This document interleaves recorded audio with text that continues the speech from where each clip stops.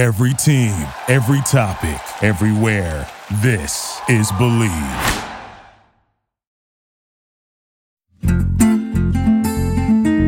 Welcome to Let's Huddle with Ed Cunningham, a show at the intersection of sports, sports media, and Hollywood.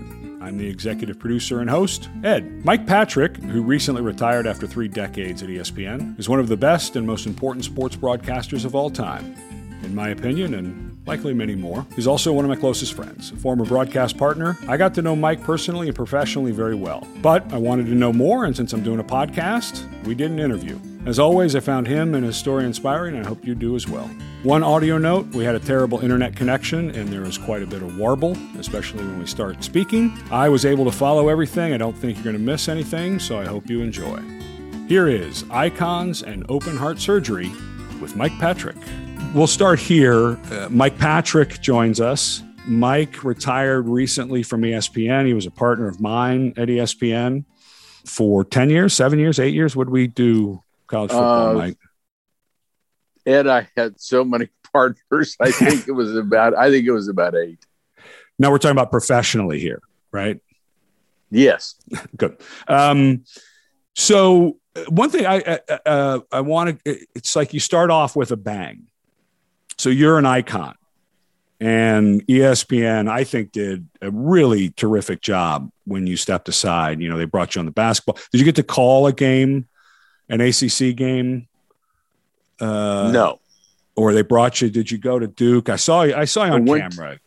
I went to Duke, and they did a halftime ceremony, and they, Mike Krzyzewski was very kind to give me some memorabilia to mark the night. And I joined the broadcast, and they said, just, speak as long as you want about, how many games you did here and talk about the ACC.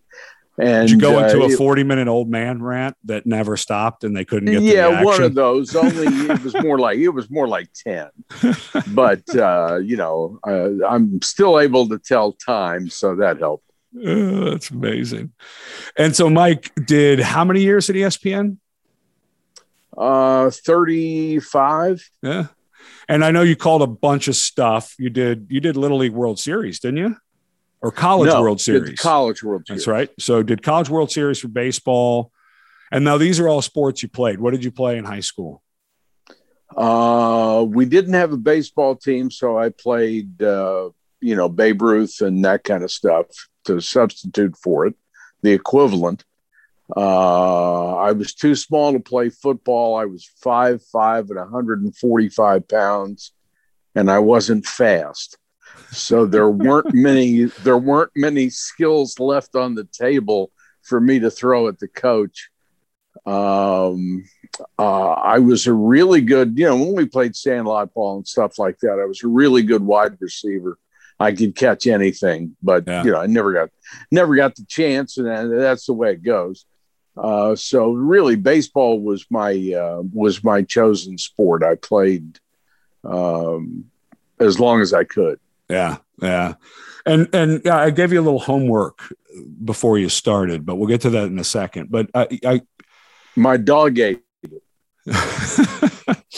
I looked through and I was like, you remember This Is Your Life? You remember that? Yes. That TV show. And there's a podcast I listened. Yeah. There's a podcast I listen to a lot called The Dollop. I mentioned that when we were talking. So I sort of did a look at your life through the lens of how they write history on The Dollop. And and This Is Your Life. And there's this moment in your life where 2004, where you're at the top of the world as far as your career, right? You're the host and play-by-play man of Sunday Night Football on ESPN, right? Right. And you and I have talked about this, Mike. And this is why you are an icon. I love, making your cheeks blush with this. Sunday night. It works. Sunday I'm night right now, and I'm by myself. There you go. Sunday Night Football, and this is personal because I was playing in the NFL when you started this. And I say you because you were really one of the key, if not the key, you were the face of it from the beginning. For people who don't remember, until the 90s and into the late 90s, the NFL was a Sunday only affair. There was a 1 o'clock Eastern and 4 o'clock Eastern kickoff. Right. And those were on a couple of different networks at a time, and they'd sort of bounce around NBC and CBS and ABC. And then Fox comes in, and ESPN wants to be at that table and very brilliantly launches Sunday Night Football. And so football now, as we know, that was in 1980. That was in 1987. Wow. We got the rights. Amazing. To half the season. The other half of the season went to TNT. That's right. That's right. Fox wasn't even in the picture yet. That's right. So the first half of the year I did college football, and the second half of the year I did the NFL. That's perfect. That's exactly the way you'd want to do it if you're going to cut those two seasons in half. Yeah, it was wonderful. Yeah. And then I was doing ACC basketball besides that. That's amazing. So you're cruising along. It takes a little while to get the booth together, where it ends up being really, in my opinion and most people's opinion, if you're talking about 3-man booths in football in the NFL, you know, if you're going to look at across Monday night or any sort of primetime broadcast, you guys are top 2, right? Forget that it was sort of cutting edge and leading as far as its time frame and shifting the NFL from a 6-hour window to a 12-hour window is what ESPN helped happen. Both, and then, you know, with Chris Berman and what he was doing on the desk to connect the two, and it just became a whole day. So there, you guys are cruising. I met you all. I was with the Seahawks. You covered us against the Jaguars late in the season.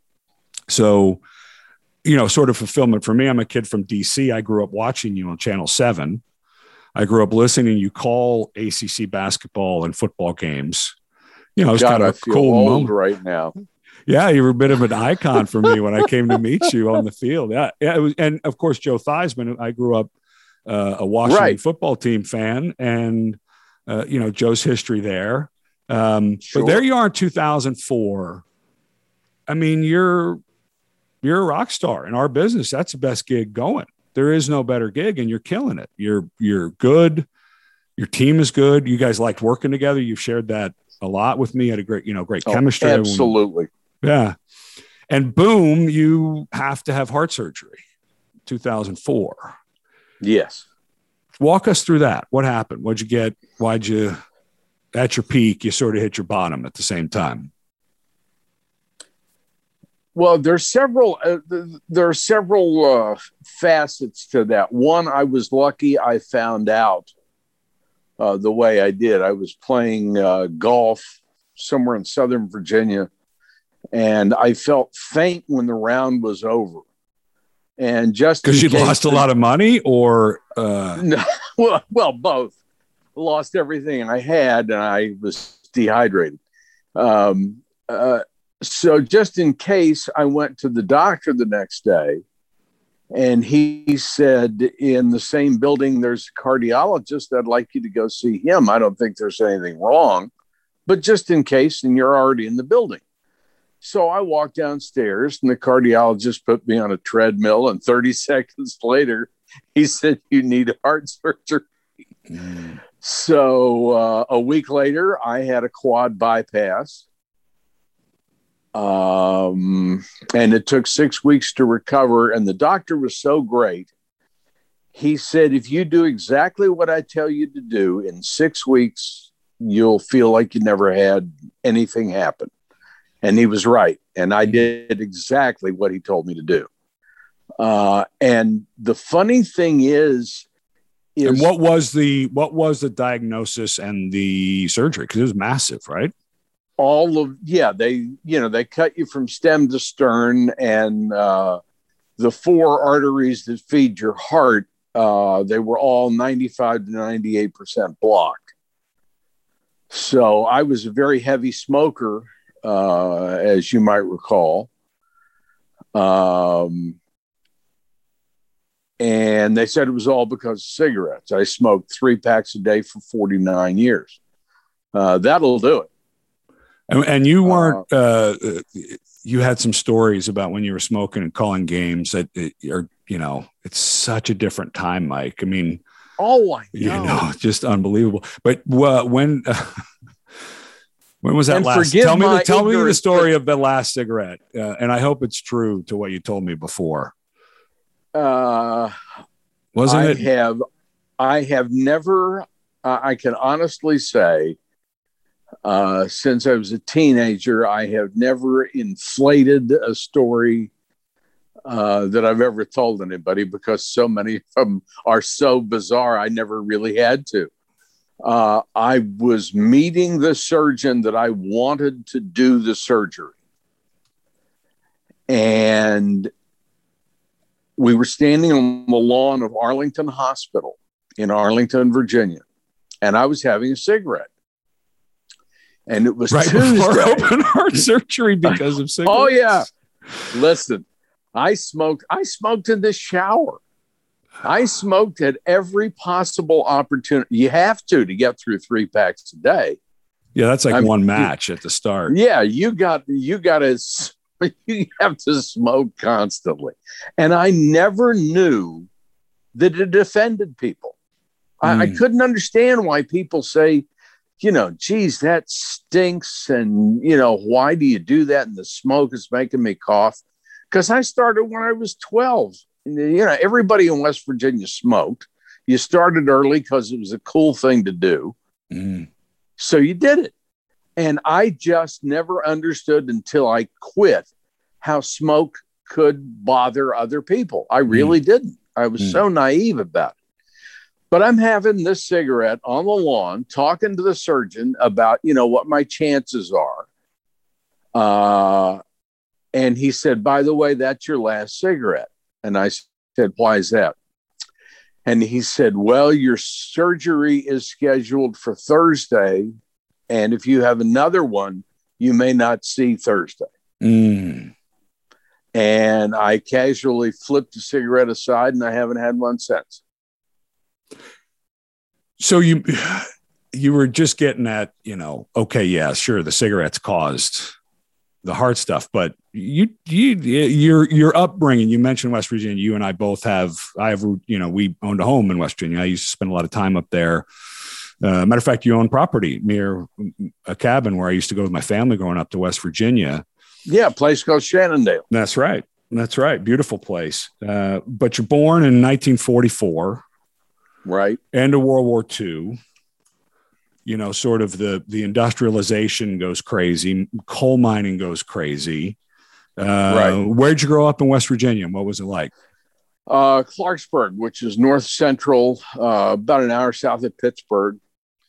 And it was, to coin a phrase, it was a wonderful life. I was basically raised by my grandparents, who adored me and I adored them. What happened to mom and dad? My mother got remarried, moved to DC, and thought it was best if I continued to be raised by my grandparents. She was right.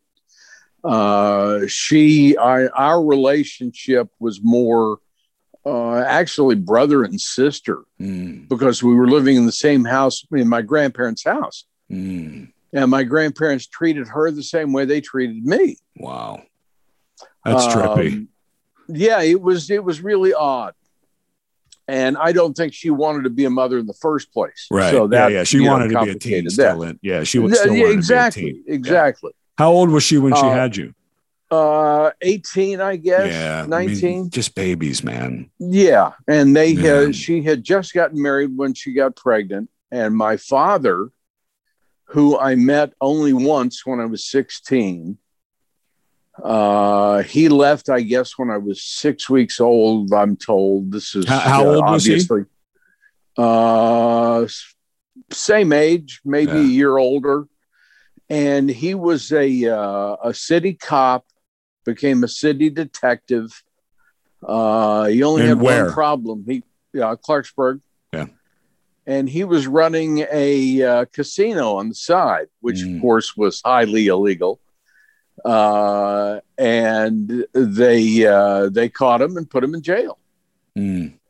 So I never heard from him or saw him until his mother died, my grandmother on his side of the family, and I went to the funeral, and he walked up to me and said, "Mike, I'm your dad."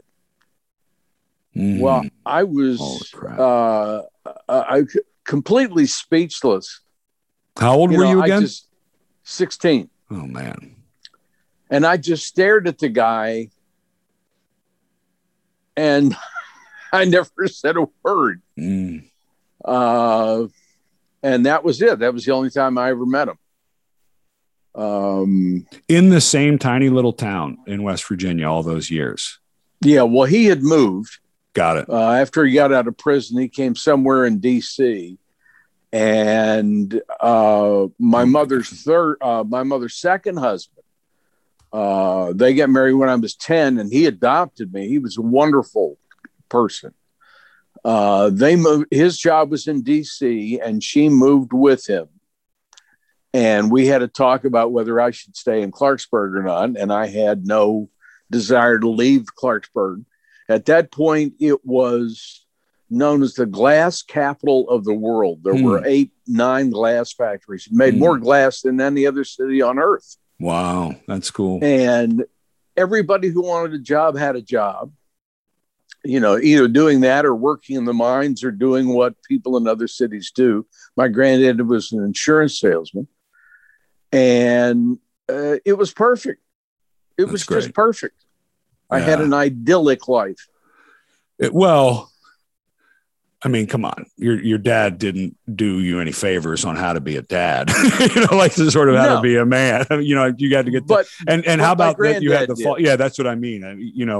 So many kids in your situation, and, you and I covered so many broken home kids through the years. College football has a lot of kids that come from backgrounds where, dad went to prison and, things like you went through, but then they just don't, or that grandparent is so stressed because it's not just Mike, it's 3 or 4 or 5 kids, and it's just such a stress. That's wonderful that your grandparents were there. And when did they pass? How long have they been gone? Long time. They passed in my mid-20s, and they were the 2 best people I ever knew. They never said. Apparently, racism was alive and well in West Virginia, and I didn't know it. And why? What did they do? They were kind to everybody. They treated people the way they would want other people to treat them. I mean, it was that simple. And they never said anything that was slightly racist in no way. I mean, modeling is such a big piece to all of that. Oh my Lord, they were really wonderful. And when I first heard people talk as openly racist, I just stood there with my jaw dropped. Like, did you really say that? Yeah. And what difference does a person's skin color make? I said, good Lord, what's wrong with you? Your grandparents, you think about that era, that's extraordinary, and where they were, Oh, I guess looking back on it, yes. At the time, I thought everybody was like that. Yeah. Exactly. So you're playing baseball pretty well. You're not going to go play for the Yankees. You probably know this. No. You're in Clarksburg. You go to college. Where'd you go to college again? I ended up going to GW in D.C., George Washington. Oh, so there's D.C. comes into your life. Yeah. My parents and grandparents decided after I graduated high school that they were going to build a house together in Northern Virginia in Vienna. And we were all going to live together again. And my mother had, as I said, had married a second time. And so there were 5 of us living in this really nice house that they built. And I went to GW, and I absolutely hated it. First of all, I didn't know what I was going to do with my life. I had my grandfather had what they termed in those days a nervous breakdown. And so I became a psychology major, and I was going to save the world. And then it dawned on me one day that psychology majors couldn't solve anything. And I would have been the worst psychologist on earth. I would have never listened to a single patient, what they said. The day I said I wasn't going to be a psychology major anymore, I was walking through the student union and I saw a poster on the bulletin board, WRGW, the campus radio station, needs announcers, disc jockeys, sportscasters, newscasters, blah, blah, blah. What And year is it was this? in 1964. Got it. And the irony of this is that I had never thought about being a sportscaster. Although my grandparents bought me one of these old tape recorders. You may have seen them in museums. They weighed about 70 pounds, reel-to-reel tape recorders. And I used to turn down the sound on television set and do the play-by-play myself, just because it was fun. Wow. That's but cool. It never. Yeah. A friend of mine do this for a living. A friend of mine in radio started doing that by himself. That's amazing. I wish I still had the tapes. And wasn't it? Was it St. Louis Cardinals? Isn't that when the Cardinals got into your blood? Oh yeah, my uncle had a tryout with the Cardinals after World War II as a pitcher, and this is the earliest memory I have. I was 4 years old, and he said, "Mike, you're a Cardinals fan, and Stan Musial is the best player that ever lived." And I said, "Yes, sir." And I have been a Cardinal fan since that day. Yeah. They play 162 games. I'll watch 158 of them. I've picked back up baseball. I played a little bit in high school and, enough to where I knew what good players looked like up in person. Right. Right. But I've gotten back into baseball, Mike. You know what has changed watching that game for me? What's that? The strike box and tracking the pitches and their speed. It's changed the game. And I go to more games now because now when I watch the pitcher, I get the nuance. I can watch it live now, but that changed baseball for me, seeing where that ball's hitting, how accurate they are, the speed, the movement. And then now I understand the game better, because if you don't get that, man, that game is tough to watch. Yes, it if is. You don't get that exchange between the catcher and the pitcher and the umpire, like, oh my gosh. That's tough. Well, I've always said, Ed, that if you play a sport on any level and you're semi-intelligent, I mean, sandlot football, pickup basketball, baseball out in the field somewhere, and if you enjoy the game, you'll learn the game. And I got to play. I know I was going to go out as a junior in college. I'm going out for GW's baseball team. And I knew I could make it. I hadn't played in a couple of years. I still knew I could make the team because I understood the game. But then it hit me, what point? If I do as well as I possibly could, in my wildest dreams, I would end up in Class A playing second base, hitting 206, making $2,500 a year. And you'd wake up at 27 years old with no skills. Yes. Exactly. Not able to get a job. My college roommate went and played. I made the right decision there. Yeah. My college roommate went and played minor league baseball. And I think he did 3 or 4 years, got up to maybe AA, and just, and it was, they offered him a job in the organization. He called me. He said, "Hey, should I take this job or keep playing?" And I said, "If they're offering you a job, I'm not sure they see you as a prospect anymore." And he took the job. Yeah, that's a clue. Yeah. So, all right. So you're at GW. Let's fast forward. You start doing radio there. I want to get to a couple of key moments here that really, I think, define who you are. Well, what was so funny about it is I saw the flyer on the bulletin board, come work at the student radio station. And I said, that sounds like fun. And I was depressed because psychology didn't work out. And I decided I wasn't going to try out for the team. You could have gone back to the psych department to work on your depression. Exactly. Except I know it wouldn't have helped. So I walked upstairs and there was one person in this tiny cramped space full of equipment from the 1920s. I mean, it looked like a museum. And I said, I saw the flyer downstairs. I love sports. And he says, would you like to do a talk show? And I said, yeah. That's cool. He said, when can you start? I said, anytime. He said, well, you have a show at 5:00 this afternoon. Oh, you're kidding me. And I went, I do.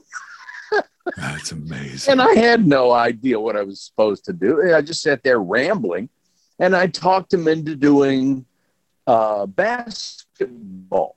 And they wanted to do remotes anyhow, just to see if they could do it. A remote production where you call the game and call the action. Right. Yeah. So GW played its games at Fort Myer in Arlington, in a little gym there, because we had no facilities, nothing. And the first game that I ever did, 30 seconds into it, I said, I've got to do this. This is wonderful. This is so much fun. And that's all I ever wanted to do, was have fun. I heard so many people grouse about getting up in the morning and hating their job and not wanting to go to work and complaining about it. And I thought, why would I want to do that? I'm going to do something that I enjoy. And if I can make a living, if I can scrape by, that's fine. That was my only consideration when I started. If I make $100 a week and I've got enough to buy food, I'm in. Mike, it's so refreshing because I've known you for so long. I mean, we've known each other since 2010. I mean, we'd met a few times before then, but we also worked together, built a rapport together. And it was such a pleasure for me. Thanks, Mike. You were so good. You were so open and honest about what you saw. And it was just a delight. Oh, thanks. Thanks, Mike. But your joy for life is, top one or two of people I've gotten close to in my life. Someone who just, right? Yeah, Mike, you always brought happiness and laughter and new ideas, and you're incredibly curious as a human in every topic. That's true. I am very curious about stuff. Yeah, on every topic. I mean, from, your interest in the military and war, and your, and you have to be very curious, I think, to do what a play-by-play person does, because your career, you've called basketball, you've called baseball, you've called professional football, college football. I'm sure you've done, some one-off events here and there. The amount of study and the amount of just knowledge you have to bring in, and then you have to spit it back out like you're sharing it for the first time, and it's the coolest thing you've ever heard. Right. It's never fake for you, Mike. I don't I remember in the 7 years we called games, you faking it. Even when I did, when I was in DC, I did George Washington basketball on the radio for 2 years. They were the worst team I've ever seen. We couldn't beat anybody, but I loved going to the game. Yeah, because somebody would do something that brought me pleasure. And I love to see people do more than they are capable of doing at any one time. Late in my college broadcasting career, I thought of doing something, and they structured it so I could do it a few games. I wanted to tell a lengthy, got a 2-minute break, and that's it. The rest, there's no time to tell stories unless they're 15-second stories, and I don't know any good 15-second stories. So I worked it out with our producer that they would double up on commercials and skip a break here and not do that. And they gave me almost 2 minutes to put together a story on a player on that team from history. And the first one we ever did, this was such a joy. And I don't know why people, well, it's too much trouble, but I wish people would do this. I thought of a guy named Ron Vanderkellen. Ron Vanderkellen. First of all, we're getting that crazy computer glitch thing a bit, so I'll clear up what you're saying. Okay, I fell in love with names a long time ago, and Ron Vanderkellen is a great name. It is a good one. He was a quarterback at Wisconsin, I believe, in 1960. And they were in the Rose Bowl, and they lost. But Ron Vanderkellen was a copy of Fran Tarkenton. He would go back in the pocket, couldn't find anybody to throw. Mike, I met him, by the way. I met him at the Rose Bowl at an event after we won the Rose Bowl when I was in college. Absolutely met this dude. Yeah. My Lord. Yeah. That's great. Yeah, because I remembered it. He was a great player, like a really, really good. Really good he was unbelievable. Yeah. And he could run around literally for 15 seconds, and it was like touch. Nobody could get a hand on it. And then he'd throw the ball back across the field, and they had a guy named Pat Richter, who was a first-team All-American, and the Redskins' first-round draft choice that next year. And just a terrific player. But they lost the game, but in the fourth quarter, Ron Vanderkellen was something like, don't hold me to these numbers. He was 18 for 18 for 310 yards and 4 touchdowns in the fourth quarter. So I'm telling these people in our production meeting, and they're looking at me, yeah, you're right. Yeah, sure. And they found some old film. The SID dug it up, and we showed them the film. And these guys sat there with their jaws dropped because everything I said about this guy was true. He'd run around for 15 seconds and then chucked it downfield, and they almost came back and won the game. But the tagline to the thing was, he was a backup quarterback in the NFL for a couple of years for Tarkenton, of all people. But after that, nobody ever heard of Ron Vanderkellen. But for the fourth quarter of that game, he was the best quarterback that ever lived. He was perfect. That's amazing. And I enjoyed telling that story so much. They let me keep doing it. And it was, I thought stuff like that was just so fascinating. It didn't end in victory. They didn't win the Rose Bowl and all that stuff. And nobody remembered who he was. But he rose above himself in that fourth quarter, and honest to God, he was the best player on the face of the earth in the fourth quarter of that game. Well, let's move to, because we'll get right to the best player on the face of the earth. So you're doing radio, you're in the DC area, you end up on Channel 7 ABC affiliate in DC where I grew up. You were always on in our kitchen in around dinner time and at night. So I saw you and your cohorts on Channel 7 doing pieces, telling stories like that, doing crazy stuff. But the whole time you're doing play-by-play. And you sort of settle into that mid-Atlantic region, calling a lot of ACC games, a lot of Maryland games. Right. And I reached out to you when The Last Dance came out on ESPN because there was footage in one of the trailers or teaser materials I saw that had your voice calling a Michael Jordan dunk when he was in North Carolina. That was the first scoop where he tucked it behind him and then slammed it.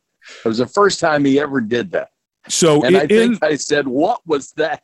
You said exactly what was that. You said Jordan steals it and he goes up and cradles it. Mike, I mean, I was in high school at the time. I think I watched that game, and because I remember that when Jordan burst on the scene, you know, taking us back to that time, the ACC, of course, right. Michael Jordan and North Carolina, but also the Big East at the time, which was Patrick Ewing and the Hoyas and Chris Mullin and St. John's. Oh, yeah. I mean, that for about 200, 300 miles along 95, there was the best basketball in the world being played, you know, yes, below a couple of teams in the NFL. Because if you put a group of those guys together from the ACC and Big East, they'd have beaten most NBA teams for those guys when they were juniors and seniors. I mean, it was unbelievable. Maybe the hardest thing I ever did, they sent me a survey years and years ago while I was still working and said, we need you to pick the 50 best ACC players ever. And the 400 names on it. So I go through and I'm crossing this guy off and everything. And I said, okay, well, that's done. And I counted up how many I had left. I had 150 left. Then you had to start cutting two-time All-Americans, Player of the Year in the conference, just one thing after another until you got to the most elite players you could imagine. And I want to land on one, Mike, because this is one that, you know, with Michael Jordan, you know, as the face and rightly so of The Last Dance and what happened there. Sure. You spent a lot of time, and I live 45 minutes from here, been to games at the University of Maryland. And I want to circle in with Lefty Driesell and Lenny Bias. You know, I loved them both. How well did you get to know those guys? I knew Lefty very, very well. Lefty and I even did one season of basketball together. And he could tell stories. Boy, did he have stories. Lefty was a brilliant recruiter, a brilliant practice coach, and a mediocre game coach. And if he hears this, I hope he doesn't take it as an insult. Did he have good assistants? Did he have an offensive and a defensive coach who could dial it up? Yeah, but he made the decisions. You know, Lefty knew what he was doing, and he was going to do it his way. But I loved Lefty. I knew Lenny. You know, we weren't buddies or anything, but I had talked to him several times. And it was so tragic. Mm-hmm. You know, the story was it was the first time he ever did cocaine, and it was an overdose. And I don't know if that's true. Yeah. I would like to believe it is. It was just an accident. I'll promise you Lefty never knew about it if he was doing it, because Lefty would have stopped it. Well, for those who don't know, because this is obviously an old story, Len Bias, played the University of Maryland under a legendary coach, Lefty Driesell. He was drafted. What number was he drafted by the Celtics? Yes, he was drafted first? number one. Yeah, he was number one pick, and just a few weeks later, I believe he was the number one overall pick, and he would have been good for 20 points and 8 boards every night for the rest of his life. Yeah, he was that good. I mean, he had there was no weakness in his game. He was a brilliant defensive player. Boy, he was. He had incredible intensity. I mean, he played for 40 minutes. And if they wanted to take him out of the game, he didn't want to come out. He was just great. So, but anyway, so he ended up. Driesell, no, go ahead. All I was going to say was Lefty Driesell beat Dean Smith for the first time at the Smith Center.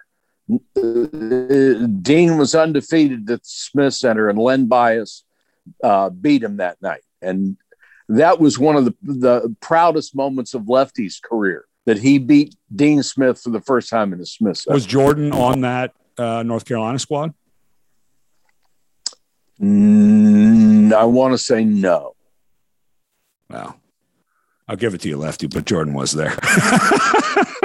Okay. All right. No. But I just to that makes it even better. Yeah, for people who don't know, Len Bias died of he passed away. There are some cocaine overdose. I think was and just right after the draft, and it was growing up in DC. I went to Maryland football games. I'd been to some basketball games. I used to go to a bunch of Georgetown games during that era.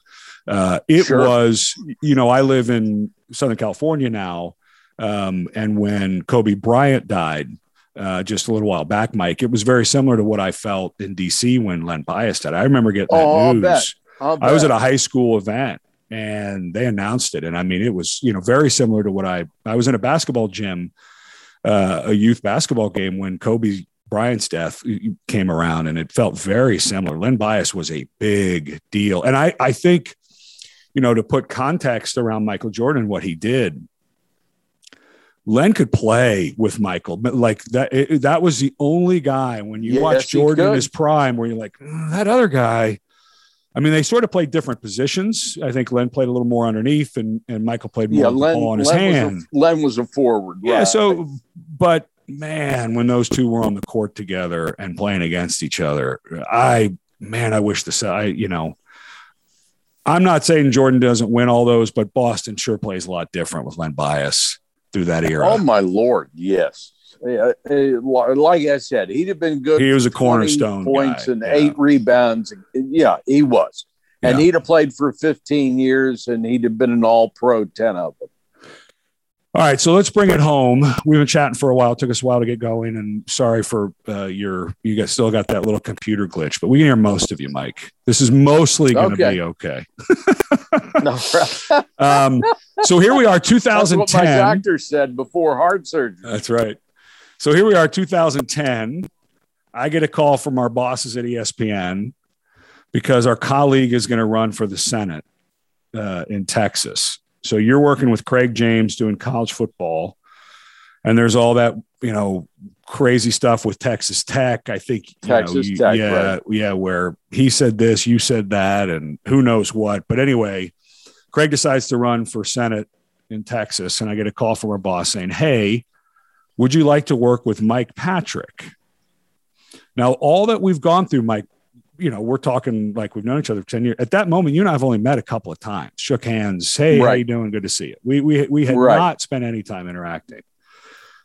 So I don't think my boss, it was Ed Placey who called at ESPN, understood. I was like, are you kidding me? He's the best in the business. Of course I want to go call a game.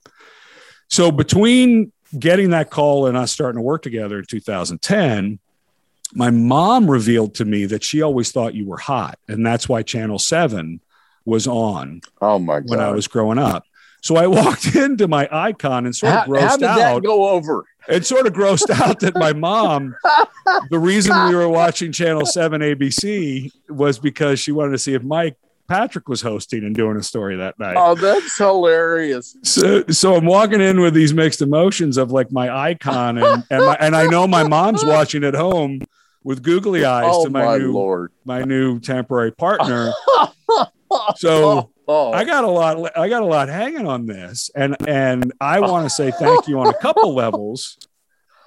I was coming in, I'd been at it for a while, Mike. I do my homework. I try not to flinch from the moment. Oh, I know that. It was a big deal, Mike. Sunday Night Football was a big deal. I was in the NFL when that hit, and it was the game that we all got to watch. That was really important. Yes. We all, if we weren't one of the two games, I only played one Sunday night game in my career. All the other Sunday nights, every NFL player was watching your games, and you guys were good. True. You knew what you were talking about. Joe was on top of his game analyzing. McGuire was doing his McGuire thing as good as it could be done. Right. And the reason was because of you. You're really good at the center of a storm, man. You are really good. You're a good captain. You're thoughtful. You listen. You hear everything, Mike. It's funny. Earlier you were saying, "Oh, I don't listen. I wouldn't hear it." That's BS, man. You, of all of the people I worked with, and look, play-by-play, the host, you're the boss of the show. I got to follow you. If we're going to break, we're going to break. If we're doing all of that, you were the best I worked with, and I'm not the only analyst who thinks that. Because that is so kind. There's such a difference between being a play-by-play person and being an MC. and you did both. Right. You really did both. I thought my job, and I don't know who told me this. I think I was still in college. Said, your job is to make the people around you better. Mm. You are supposed to describe the action, and then if you can, ask them, I noticed this. Why did this happen? Did this ever happen to you? Does this remind you of something? And I mean, people like you were so good that I could ask you anything, and I knew you would have the answer. But you would ask it. You know what's interesting, Mike, and whoever that was and however you did that, and if there are people who are trying to be in play-by-play or trying to be in this business, you have to take what Mike is saying to heart right now, because there is nothing more frustrating and awful than listening to a play-by-play person not dig into the expertise of the player or coach next to them at the level that person can be dug into. Right. I'm sure you worked with some guys who they didn't quite have the well, so you're not going to ask them a complicated question, but you can engage them on, what did he do right with that block? Right. Jim. Right. You can find that because Mike, that's all you did. That was you came prepared. You came ready with your stories and that stories, but we also always talked about them. I always had a hook where, here's where I could come in with Mike and add to this. And in a way that, of course I've been in partnerships that you had where it's, it's bifurcated. You call the play, I'll talk football and I'll see you at next week's game. And, you hear those games. And, I'll sort of name drop. I think Joe Buck doesn't get enough recognition for doing what you say, but on the baseball side, he has helped me become a baseball fan again because he gets brilliant at baseball. Oh, he's so brilliant good. At baseball. And it's just when it needs to be, it is about what's the pitch? What are they doing? Where does he have to hit the mark? And it's not him giving the answer. But boy, you did it brilliantly. And let me throw one thing in here. The irony that I ended up being a sportscaster was that I didn't study in high school and I didn't study in college because I saw no point to it.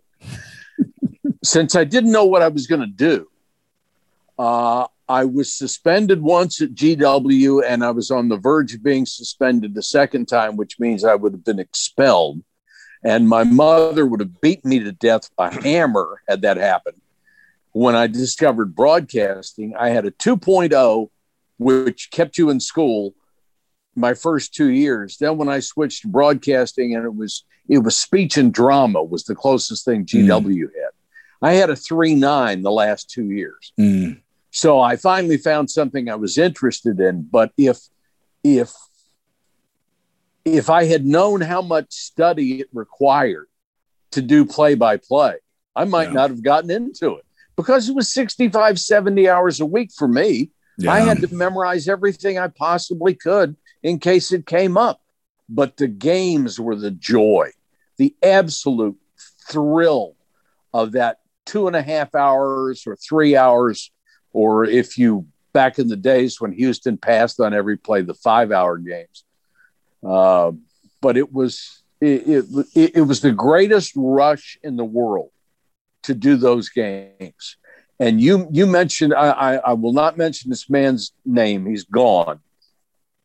But he thought he was the only guy I ever worked with as an analyst who thought he was God's gift to football and didn't have to do any homework.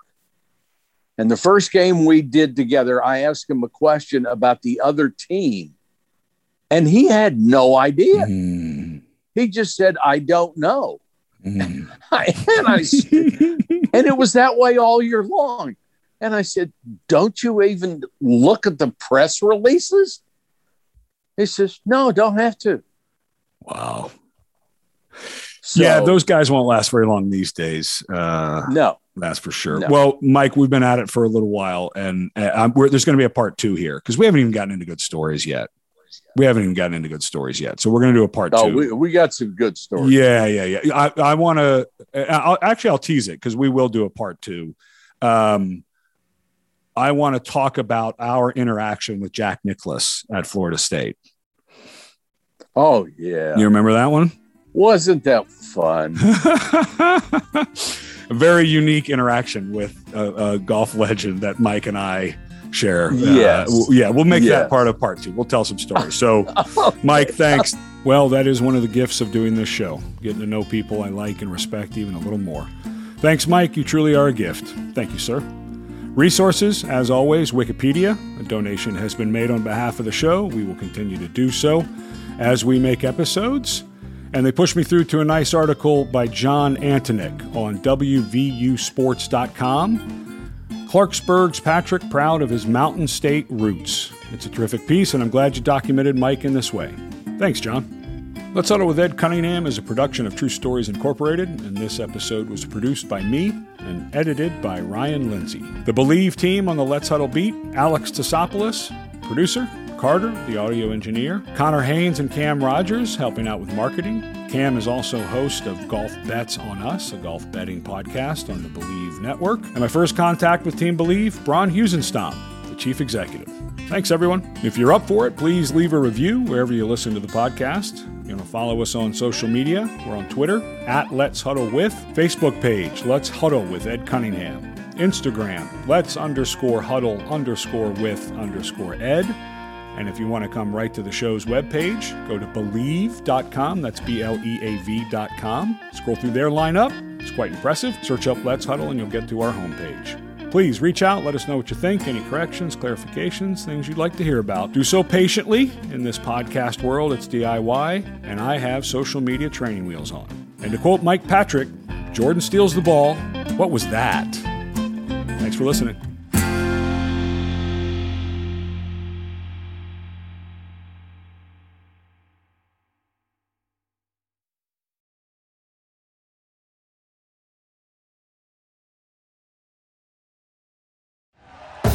Thank you for listening to Believe. You can show support to your host by subscribing to the show and giving us a 5-star rating on your preferred platform. Check us out at Believe.com and search for BLEAV on YouTube.